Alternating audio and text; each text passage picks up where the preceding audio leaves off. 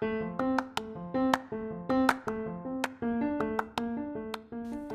evening, boys and girls, and welcome to Kitten Story Time. Tonight we are reading Lilly's Big Day from Lilly and Friends.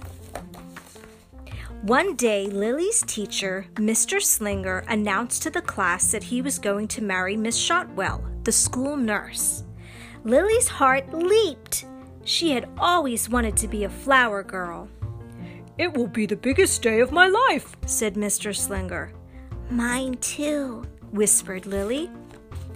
At home in her room, Lilly practiced being a flower girl. First, she changed into something more appropriate.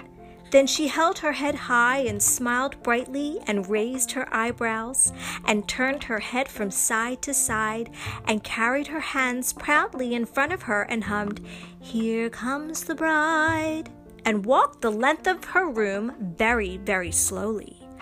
Back and forth and back and forth and back and forth. "It will be the biggest day of my life," said Lilly.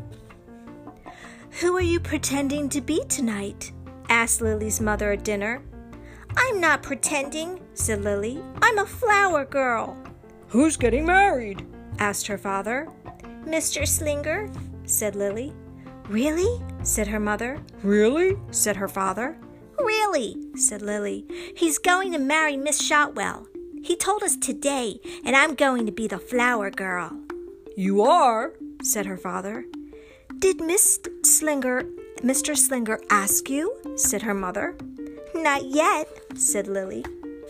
At bedtime, Lily's mother said, "Lilly, there are so many students in your class. Mr. Slinger couldn't possibly pick just one to be your flower girl." Her father said, "It wouldn't be fair." "He probably has a niece," said her mother. "Maybe Aunt Mona will get married someday," said her father. "Do you understand what we're trying to say?" asked her mother. Lilly nodded. "Are you sure?" asked her father. Lilly nodded again. After her parents left her room, Lilly said, "I understand that I'm going to be a flower girl." The next day at school, during sharing time, Lilly said, "I've always wanted to be a flower girl, even more than a surgeon or a diva or a hairdresser." The following afternoon, when Mr. Slinger had recess duty, Lilly picked a handful of weeds at the edge of the playground. She carried the weeds proudly in front of her and walked very, very slowly past Mr. Slinger until the bell rang. Back and forth, back and forth, back and forth. And the morning after that, Lilly went to the light bulb lab in the back of the classroom. She drew a self-portrait. It said, "Me, Lilly, the world's best and famous, most #1 flower girl. I'm smart, I'm beautiful, and shh, I'm better than the bride. This is the best drawing I've ever done in my entire complete life." Mr. Slinger called Lilly up to his desk during quiet reading time. "Lilly," he said, "I can tell you that you want to be a flower girl, but unfortunately, my niece Ginger is going to be the flower girl at my wedding." Lily's heart sank. "But," said Mr. Slinger, "I also want you to know that everyone in the class will be invited to the wedding. We can all dance together at the reception. It'll be fun." Lily's stomach hurt. "This seems really important to you," said Mr. Slinger. Lily's cheeks turned pink.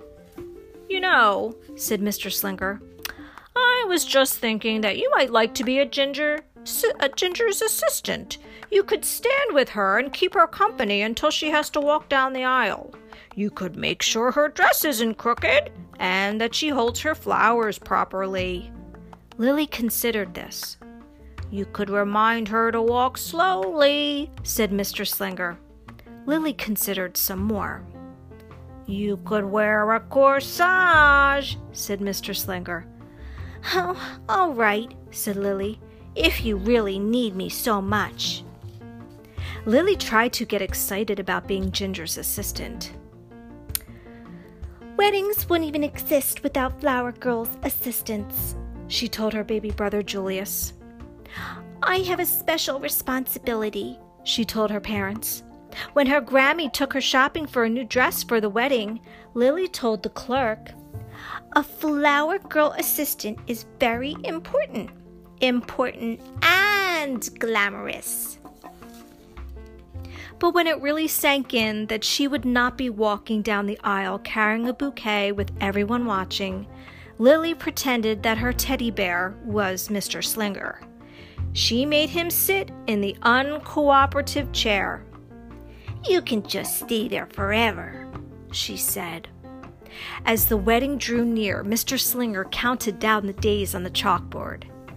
1 day closer to the biggest day of my life, he would say.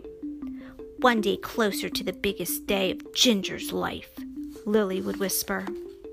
And still at home in her room, Lily practiced.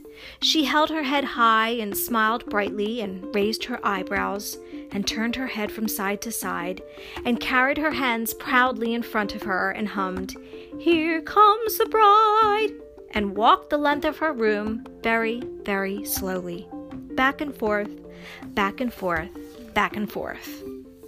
The day of the wedding finally arrived. Lily hoped and hoped that Ginger would have pink eye or a bad fever and not show up. But she was there, and she was all ready.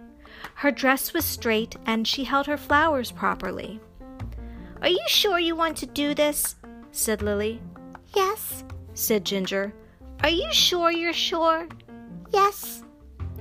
Are you really sure you're sure? Lily hoped and hoped that Ginger would change her mind. But she didn't. It was time for the ceremony to begin. The music swelled. Everyone stood. The moment came for Ginger to walk down the aisle. Ginger didn't move. Mr. Slinger motioned her forward. Go, said Lily. Ginger was frozen. Now, said Lily. Ginger was as still as a stone. You can do it, said Lily.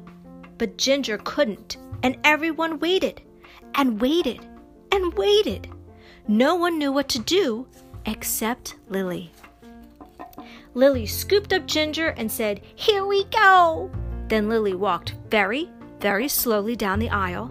She held her head high and smiled brightly and raised her eyebrows and turned her head from side to side and carried Ginger proudly in front of her. When she reached Mr. Slinger, everyone clapped. I knew this would be the biggest day of my life, said Lily. Lily was so excited she barely noticed the rest of the ceremony. The reception was great fun. After the cake was served, Lily coached Ginger for the next time she would be a flower girl. I won't be with you at every wedding, said Lily. I won't be able to save you every time. Together they walked back and forth, back and forth, back and forth, very, very slowly. Soon they were dancing.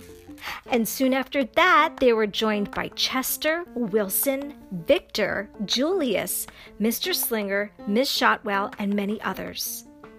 It's interpretive dance, said Mr. Slinger. We're doing the flower girl, said Lily. Lily's family stayed at the reception until Lily was perfectly exhausted. But there's something I have to do before we go, said Lily. She needed to find Ginger one last time. And when she did, she said, Ginger, when I get married, you can be my flower girl. The end.